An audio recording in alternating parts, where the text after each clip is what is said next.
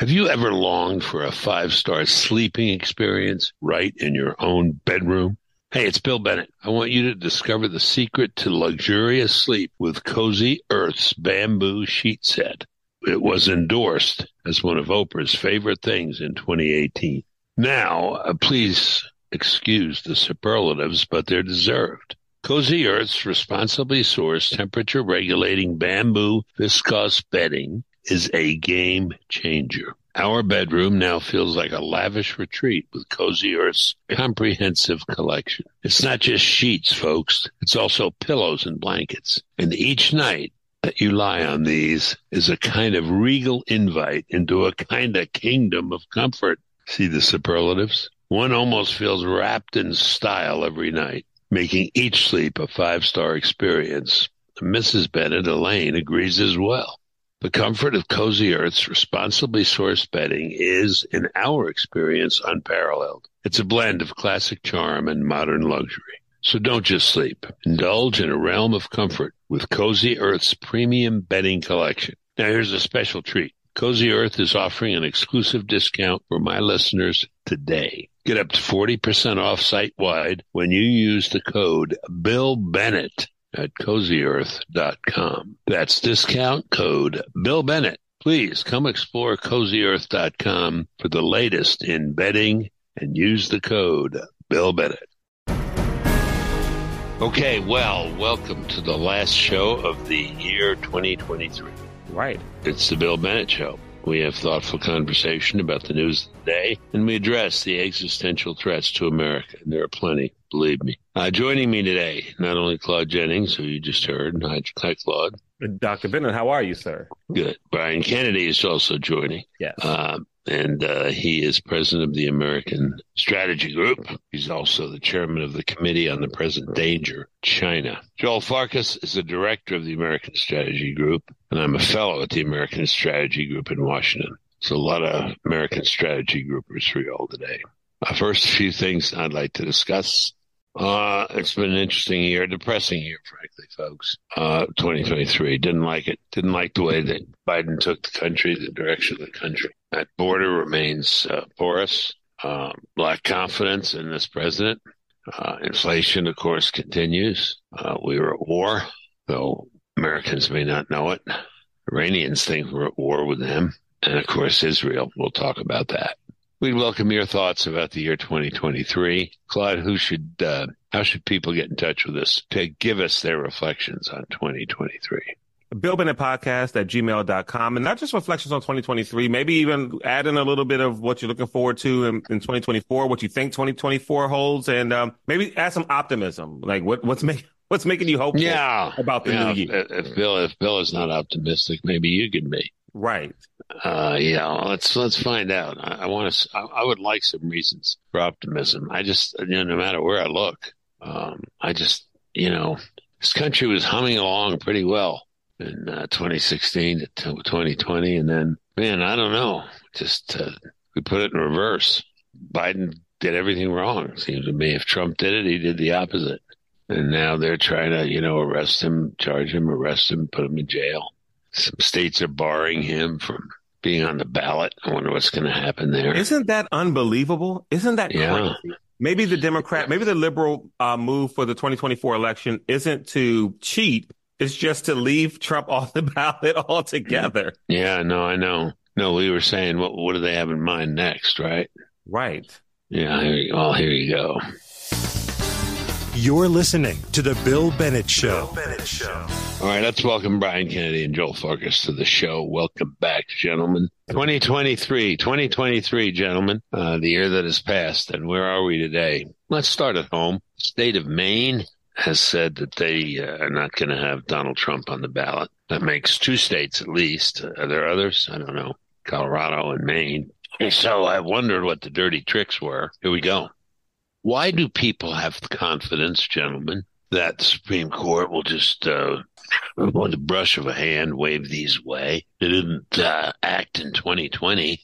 Well, they might not, Bill. They might not brush these away, but they should brush them away because they're utterly ridiculous. In the case of Maine, this is the unilateral decision of a Democratic, Secretary of State, election official, what have you, to just decide unilaterally that President Trump violated, the 14th Amendment and that he committed insurrection. That is her unilateral judgment without any due process, given the fact that President Trump wasn't never indicted on or convicted on or tried on the idea that he committed insurrection. And so that is on its face just patently absurd.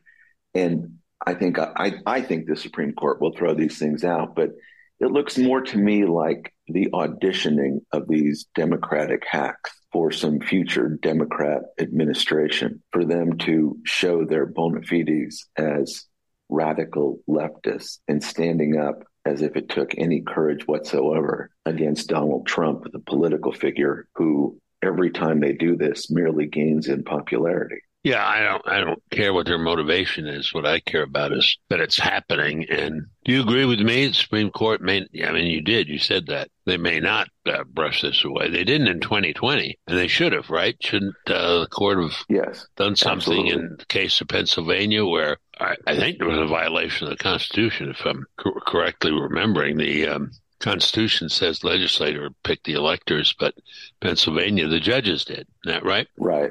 Yeah. That's right.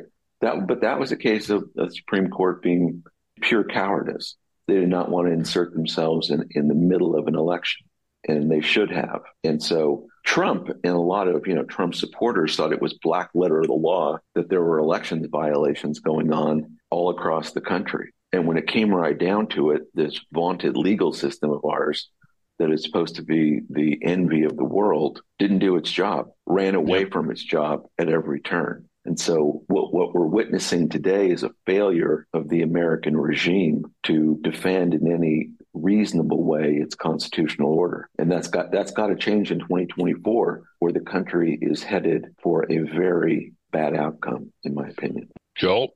In business, we always have calls with different parties, buyers and sellers, and each party has a bunch of lawyers. And it comes down to a lengthy discussion on the legal process. And ultimately, I normally end the conversation with, now that we've been given a dictatorial treatise on the law, there is a business practical decision to be made. And when anybody is being lectured by lawyers, by judges, by courts, instinctively, viscerally, they know that's absurd. So everything that you and Brian just said is factually correct, but instinctively, people who don't know and care or spend much time on legal issues know it's a bad thing. And quite frankly, Donald Trump will be saying, please each and every week accuse me of something I haven't been charged with, convicted of, proved, had any due process. Please do it each and every week, because most of the population in the free society of this free country, to the extent it's even free any longer, knows that's a bad idea. It's what you and Brian just said is factually correct, but people instinctively know this is absurd without even having any kind of education on the law. Yeah, I think that's absolutely right, Joel. I think the concern should be, and you could see how you responded in your business meetings, that the law has done a lot to discredit itself, hasn't it, in all this? It's when you're from a business standpoint, you'll have a half a dozen lawyers. You'll have a 2-hour call. That's about a $25,000 call to do what? To do what? To be told what each side believes the statute says. And then when you ask them, okay, that's your opinion, can you assert and give me an affirmative recommendation that opinion will hold? They'll say, no, I cannot. It's subject to the courts. It's subject to appeal. I mean, I didn't want to go to law school, and most people don't. But that's what we have, and now we're seeing it. That happens in business each and every day. Now we're seeing it in the electoral process, and we're seeing it by secretaries of state in obscure locations who probably didn't get more than 25 to 35,000 votes, determining who will be on a ballot to be elected president. Yeah, it's extraordinary. It really is extraordinary. All right, let's go to the world, the rest of the world. Where are we? Let's go back. Let's go back. We can come back to the election stuff at the end here, but let's go back to Israel. How fair is Israel right now? When you say fair, what do you mean, Bill? How's it doing? I think it's doing its job right now, and it's not concerned too much about world public opinion, which they know is against them, was against them yesterday, will be against them today and tomorrow and next week and, for years to come. And I think they're doing their job to root out the evil that is the Muslim Brotherhood in their country and in their territories. And it's a tough job, but I think they're doing it. They're asking for help from no one. And I think a lot of people around the world pray they're successful, because the Sharia supremacist belief that the West can be destroyed must itself be destroyed. And Israel right now is a big part of that. I mean, if they have to expand the war vis-a-vis, Iran, I think they're prepared to do that. So in terms of resolve and capability, I think Israel is there. And I think the shameful thing is that in our country, the amount of ignorance about the danger and threat of radical Islam, Sharia supremacism, whatever you want to call it, to our country, as well as Western civilization, inadequately understood. So you said resolve and capability, I think you said. They are capable of defending themselves against Hezbollah, Hamas. Who knows who else might join in this fight against them? Well, it won't be a cakewalk, right? Yeah, no. But as we know, in a lot of military conflicts, resolve is a big part of it. We could have ended the Vietnam War in a day. We didn't. We didn't have the resolve. Yeah. Israel's fighting two wars: world public opinion and the battle against Sharia supremacism as Islamists hate towards Jews. Those are the two wars. Israel is not going to win decisively or maybe at all the world public opinion. Israel will win the war to defend itself and root out those who want to kill it. That's their job. They will do it. Their resolve will be to survive. There's 17 million Jews in a world of 8 billion people. There isn't world public opinion around 17 million Jews. There's not going to be.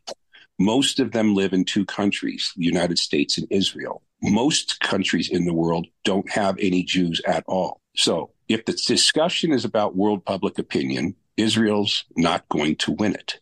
If the discussion is to survive and to prosper and to flourish, Israel and Jews, Israel for 70 plus years and Jews for 3,700 years have prospered and flourished.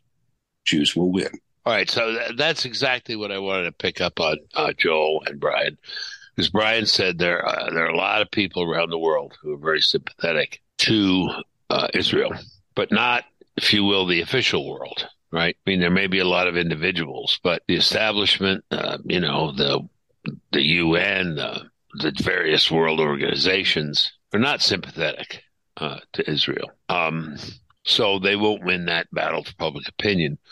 Nevertheless, you say they will prevail, again, because of resolve and capability. As I'm looking at it, guys can educate me further. It looks to me like two fronts. The northern front with Hezbollah, and then to the west, Hamas.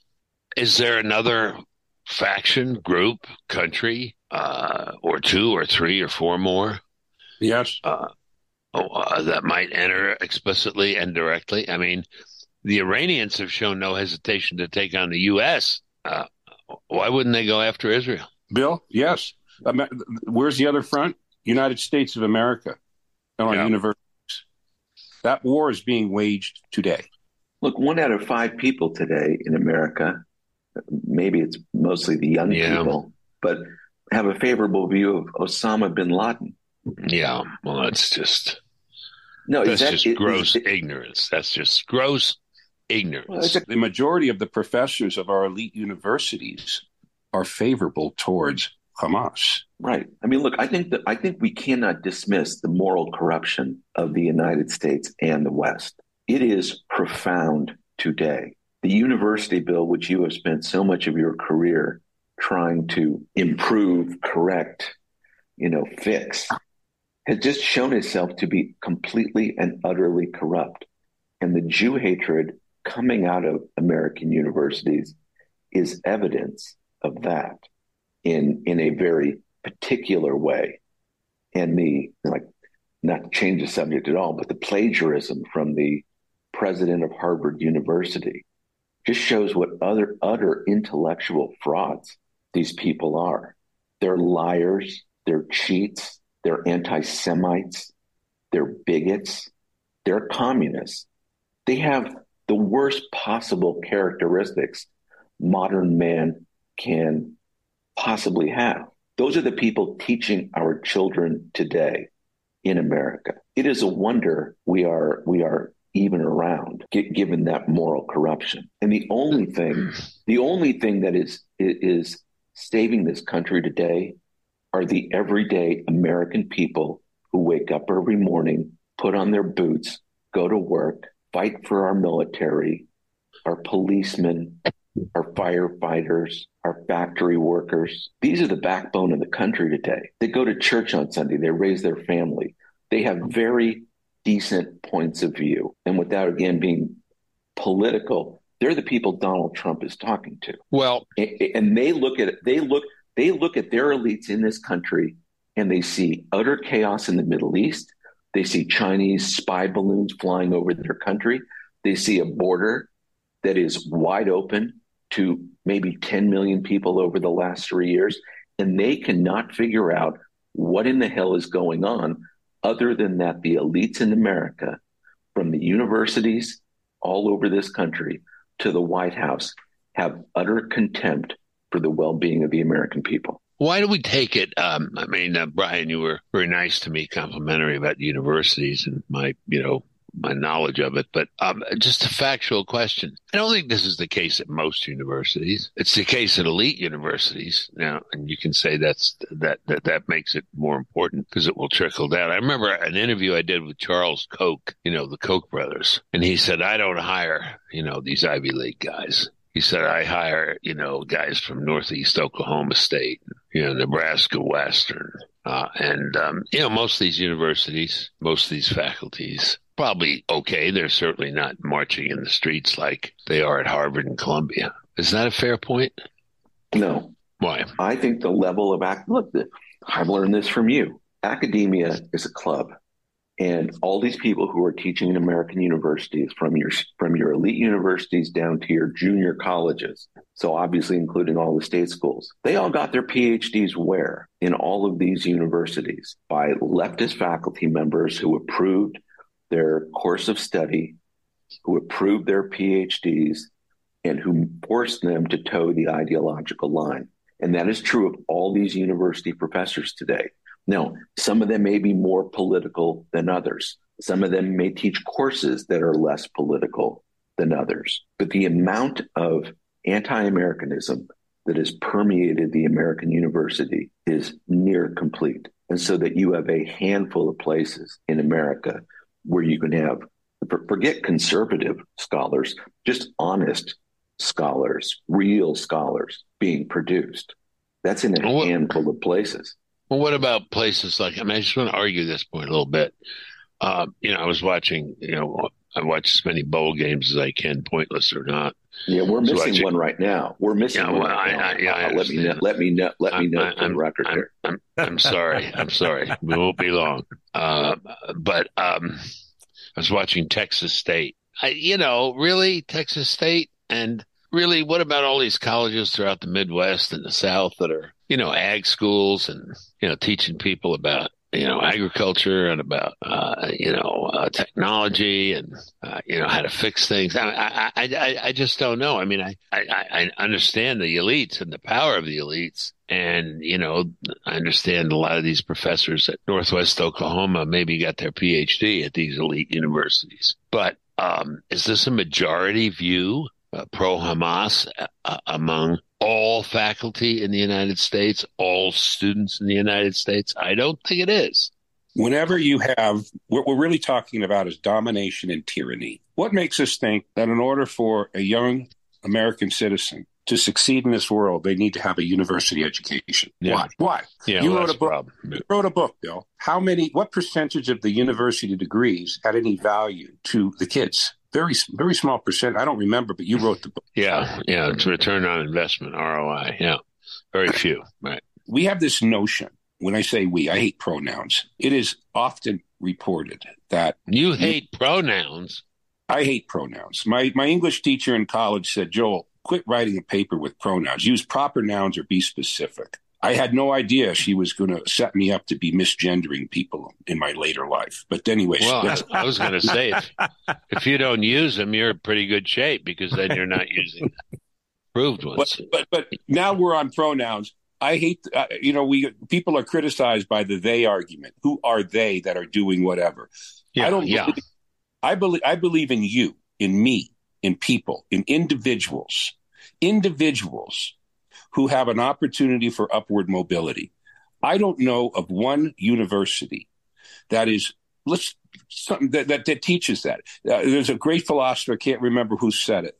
You're supposed to teach people where to look, not what to see. If you're going to be a land planner and a graduate from a university graduate school, almost every one of the top 25 graduate schools are the graduate school of urban planning. Why? What's wrong with suburban planning? Rural, exurban. Rural there planning, is a diatribe of causing people to think a certain way, to see a certain thing. Individuals are left out of the educational system in the world. They're left out of the housing situation of the world, of the energy situation, their food supply and consumption, their healthcare, pharmaceutical, drugs, political process. Individuals, whether it's a university education or somewhere else, is left out. And yet there's more of them who instinctively know this is really bad. Okay.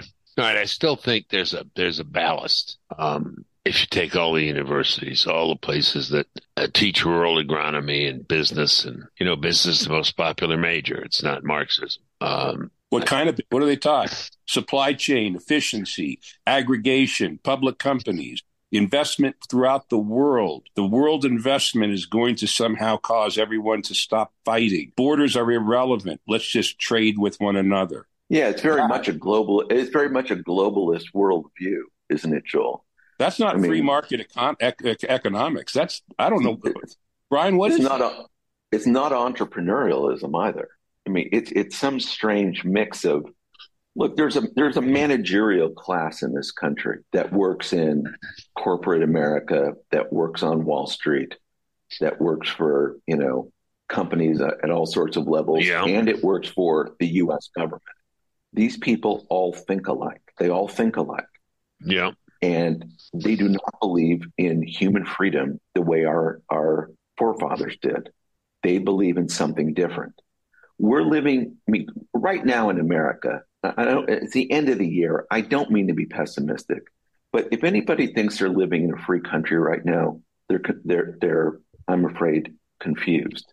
Mistaken. About what it means to be free. We're living we're being run by an oligarchy that is primarily coming out of our financial system in Wall Street, some out of Silicon Valley and some out of Hollywood. Those are our oligarchs at one level. And we have fascism permeating our economic system at almost every level. And by fascism, I mean you have these public-private partnerships to do anything. The government inserts itself in nearly every business at some level and tries to regulate it to its benefit. And so things are not in a good way right now.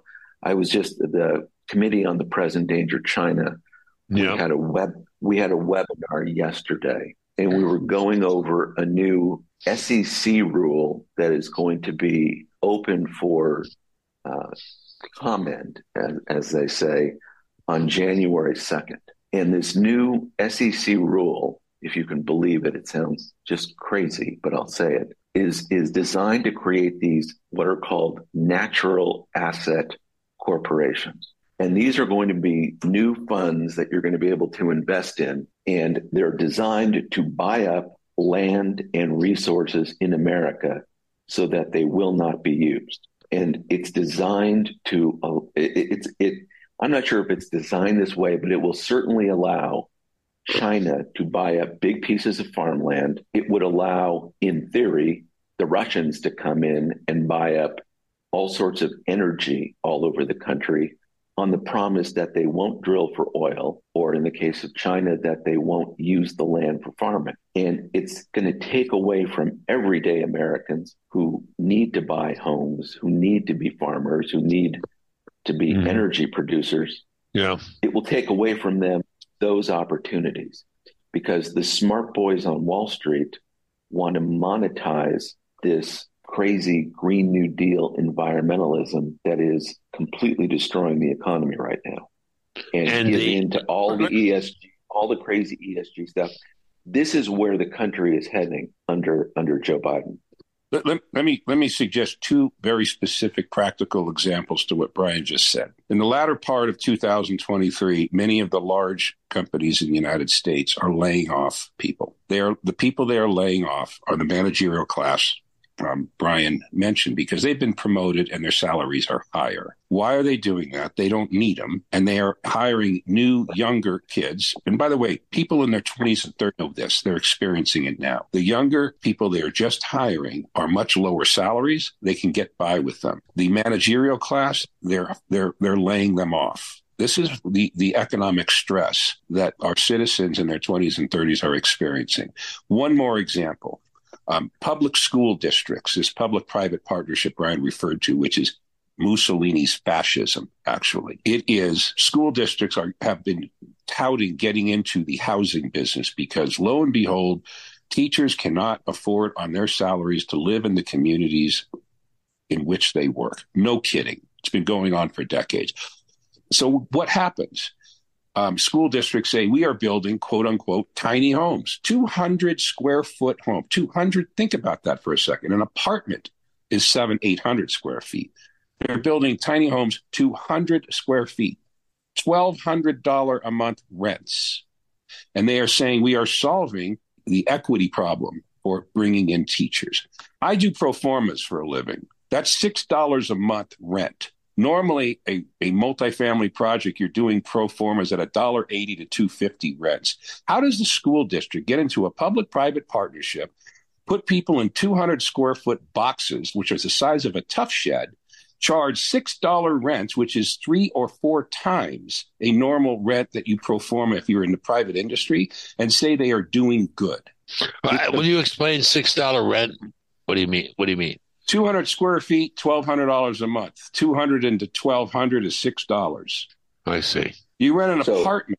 $2 rent is a 700 square foot apartment. At $2 is $1,400 a month. Somehow they're saving humanity and helping school teachers by tripling their rent and putting them into a place to live that's the size of a tough shed. This is what Brian is talking about. We are not in a free society. We are amongst institutions that are tyrannizing and monopolizing our citizens. Brian, I have a question. This SEC discussion. Some governors have said, not in my state, not in my backyard, not here. No Chinese ownership here. Will this be a case of the federal government preempting and saying, we're in charge, not you? I don't think so. I think states still have a lot of power to regulate certain land use and land purchases this way. The danger of this SEC move to create these big funds, they think, by the way, would be in the trillions, in the tens of trillions of dollars of value. So you can see the U.S. government wanting to sell off public lands to make a bunch of money to help fund their government programs. Yeah. Right? And selling and using the public equity markets to allow China and other sovereign funds to come in and purchase America, the birthright of America, and to make sure we're not using those natural resources that we so desperately need. We have in several of our constitutional amendments private property rights. This is not private property. This is an end run around private property. to have the federal government provide unlimited funding for foreign countries to come in and buy up and make public everything Brian's talking about. We are supposed to be securing constitutionally protected private property rights. Okay. 20 some treasurers, by the way, Bill, have gotten wind of this. And the one from Utah, whose name escapes me, is a very sensible guy. And he had a big piece in the Wall Street Journal about how evil this was and just how dangerous it was. But the mere fact that these things are being proposed seriously and being pushed by the BlackRocks on Wall Street and these other big things. I mean, this is a sign that one more sign that you're not living in a free country and just how serious this is. And the reason if we sound at all on this call, I won't say pushy about this, but just concerned about this, is that the conservative movement and conservative intellectuals and policymakers need to wake up to this fact that we're not in a normal political cycle. And this is not self-correcting. It's not like, we can just go through 4 more years of Joe Biden and everything will be fine. And the Congress will, they'll do its thing and the pendulum will swing one way and then it'll swing back and, we'll get back to, normal politics. We're not on that trajectory today. We're on the trajectory of losing our freedom, destroying the U.S. dollar, and destroying everything we hold dear. Those are the stakes. Bill, we just had an author write a book about how the way to solve housing in the United States is to basically build public housing similar to what the Russians did in the 50s, 60s, and 70s. We have, and what they're changing, the public policy makers that believe that this is a good way for people to live are changing the language. They are describing this as the value of rent. They're calling it rent has value because it provides flexibility and because it theoretically is less money than market value rents. Well, my example before, the reason it might theoretically be less is because your housing that you're living in is a third the size or a quarter the size of what you were previously living in. Yeah. It doesn't address the fact that local jurisdictions charge enormous fees to build this. Now, a tenement is what used to be called public housing. The word tenement comes from a medieval Latin root of teneo, which means to hold and to have property held by a superior. If people believe that public housing or rental housing or having BlackRock's, Blackstone, Vanguard, and can't remember the other one, so own 40% of single family housing, which they're on the trajectory of doing in the United States, is a great thing, and eliminate private property home ownership, that's no, people don't believe that's good. But the language is insidious. The language is evil, and it is not valuable. It is people taking domination and control over individuals. That's what Brian is saying we are losing every single day. All right, gentlemen. 2023 drawing to a close. This interview drawing to a close as well. We're just getting started here, Bill. Come on. Oh, yeah, I know. What's going on? Apologies for pessimism. It's not that good a football. Trust me, it's not that good a football game. It's Clemson and somebody. Well, there are other things I think people need to do, want to do. But thank you for your interest and willingness. Are there any, 2 questions, take either one. Are there any grounds for optimism in 2024? Serious grounds that we could say are realistic? Absolutely. Okay, what? The majority of the American population knows this is nuts. It's nuts. We have our urban cores, which are dominated by supermajorities of progressives, failing. We have office buildings failing. We have people that are choosing to go to the suburban, rural areas and exurban areas of this country who are seeking liberty and freedom. We have schools that are exposed to their failure. Their failure is not only academic, but it's insidiously fascist. We have economic systems where people Absolutely, each and every day. What do the vast majority of Americans know? They can't afford utilities. They can't afford rent. They can't afford their mortgage. They can't afford their food. They can't afford their energy. They're told where to drive and how to get from point A to point B. The best thing that's ever happened is nothing I or Brian or anyone else has ever said to wake people up to this. The best has been Biden, progressives, fascists, and communists to just do what they're doing, and people are seeing it. And they will awaken time and act. Yes. Well, I agree with Joel that the craziness of this time is waking a lot of people up, and I sense that a lot of Americans are really fed up with the current state of political affairs. But I would caution this, and I don't say this in any way to be an alarmist, but I do want the audience to appreciate that over the last 3 years, maybe 10 million people have come across our border. Yeah. 10 million. Yeah. Among those, the low end number for communist Chinese, military age males, the low end number would be 100,000. That would be like 10 divisions of special forces have come across our border. Russians have come across our border. People from the Middle East, from the most radical of the Islamic countries, have come across our border. And I think you'd have to calculate that many of them see an opportunity to take down America, because we have this feckless president in Joe Biden who appears to be compromised at every turn by his, relations with communist China and with others. They look at America today and they see that they're not being defended by the president or by a Congress that will defend them in any serious way. I think Americans today have to prepare themselves for a very dangerous 2024.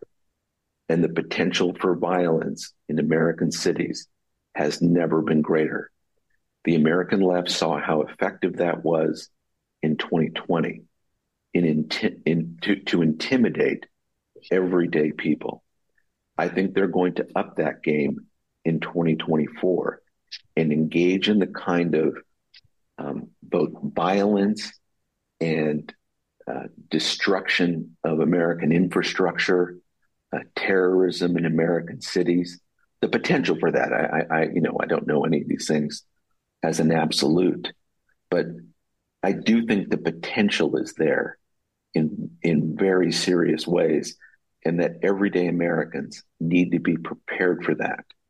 They need to make sure that they can provide for their families and they have individual civil preparedness. Do they have enough food? Do they have enough ammunition?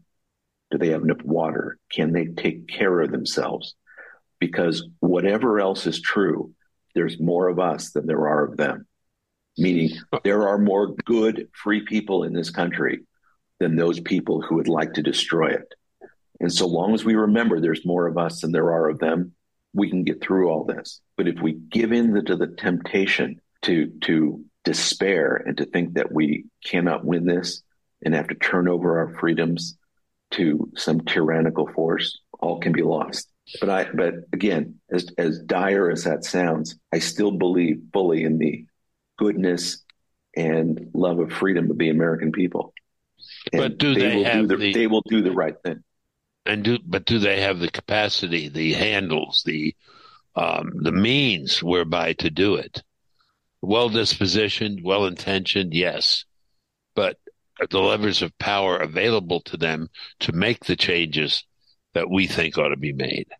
Well, I think yes. And I think here's how the vast majority of Americans can start. Because they'll ask, answer to your question, what do I do?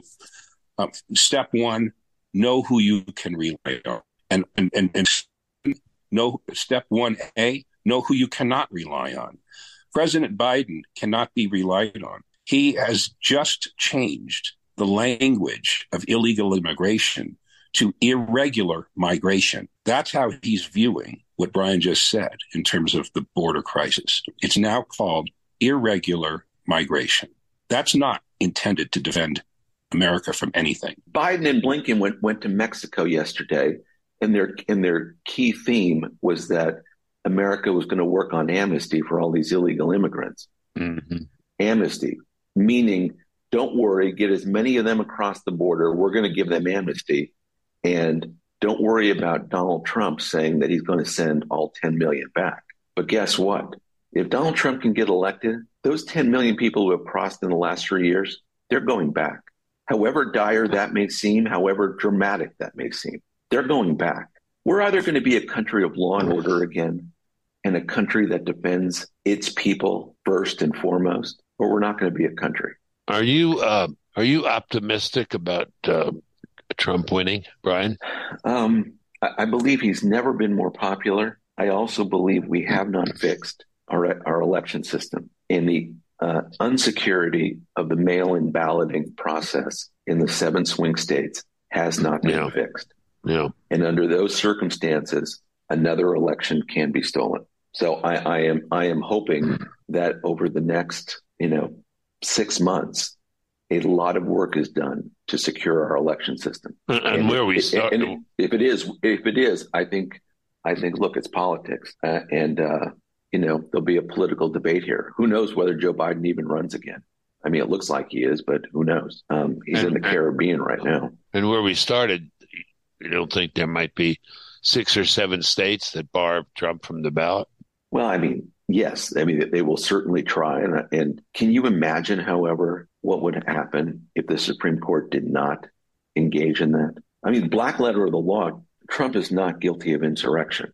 Black letter of the law. And so arbitrarily for any state to say he is guilty of insurrection without any due process, real due process, then if the court doesn't take that, then it doesn't really matter, frankly, at that point. At that point, you'll have a revolution. I mean, we're in the middle of a war right now. And if the court does not act, there will be a revolution because the American people will just think, okay, this didn't work. We had a free country for a long time. This doesn't work. Okay. The legitimacy of the court, though, if they don't do that, Bill, the legitimacy of the court will be absolutely gone. Yeah, I know. I mean, it lost ground in 20, I think, don't you? Yeah.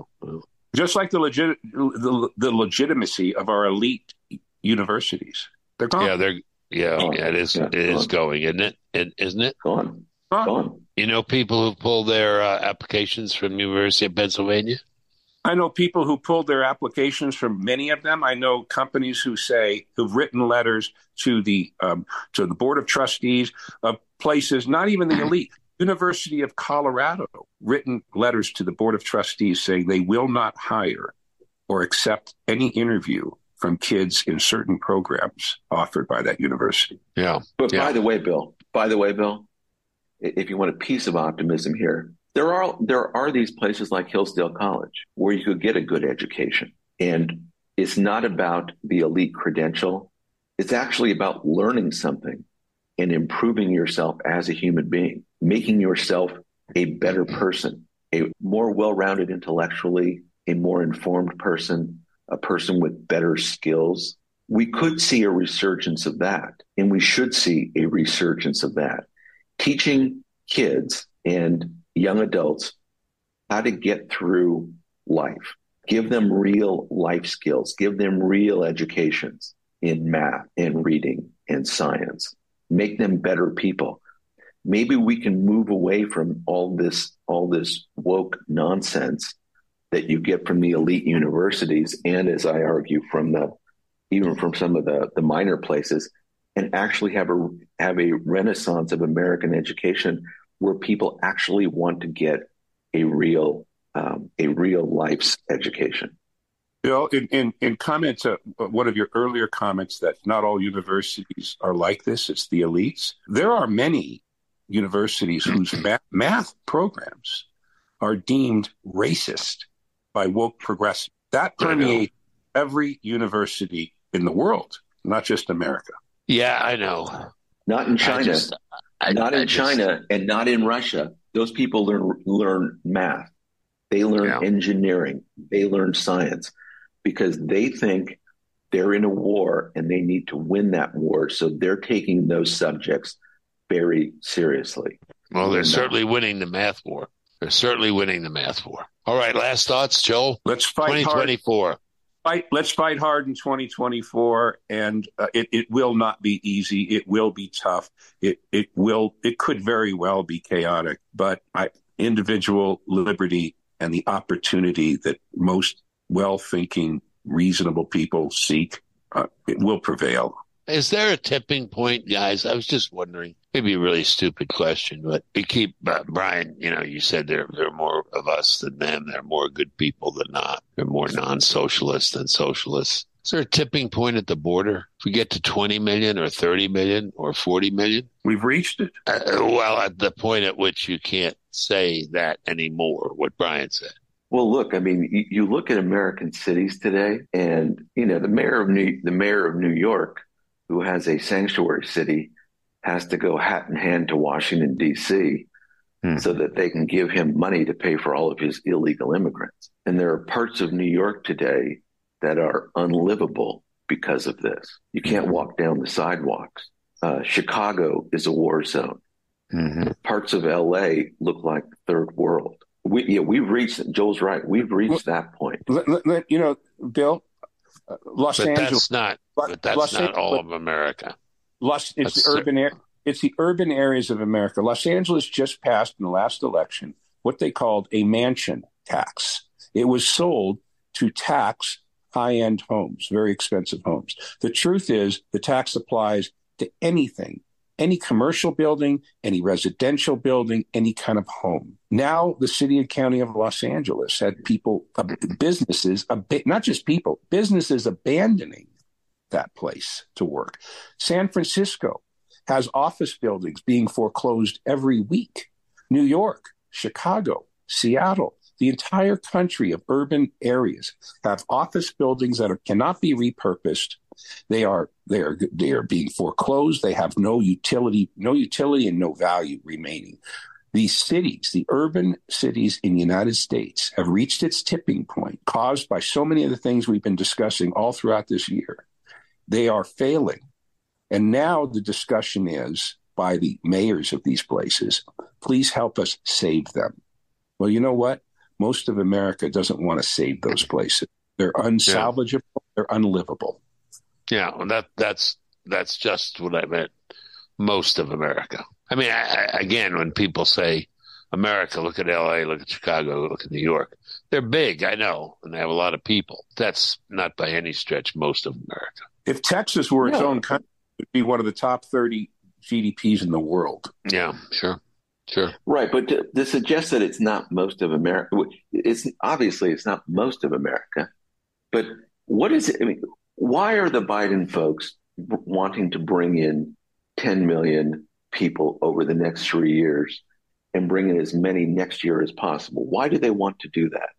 For what reason? Give me one good reason. And you can't find one. To the extent that you try to rationalize or you're trying to understand it in any way. Register as Democrats? Well, register as Democrats. On the Vote one Democrat. hand, suppress wages of existing Americans on the other, right? Yeah. So, one argument they make is, well, these Americans are getting paid too much money. We need to have these new people who will work for less money. 50% of the employment base is by large public companies, large companies, private companies, and public companies. Their objective is two things. One is to have pricing power, which means they have something to sell that no one else can sell. So somewhat a version of a monopoly. The second thing their objective is to have more efficiency in terms of cost, which is to do more with fewer people at lower wages.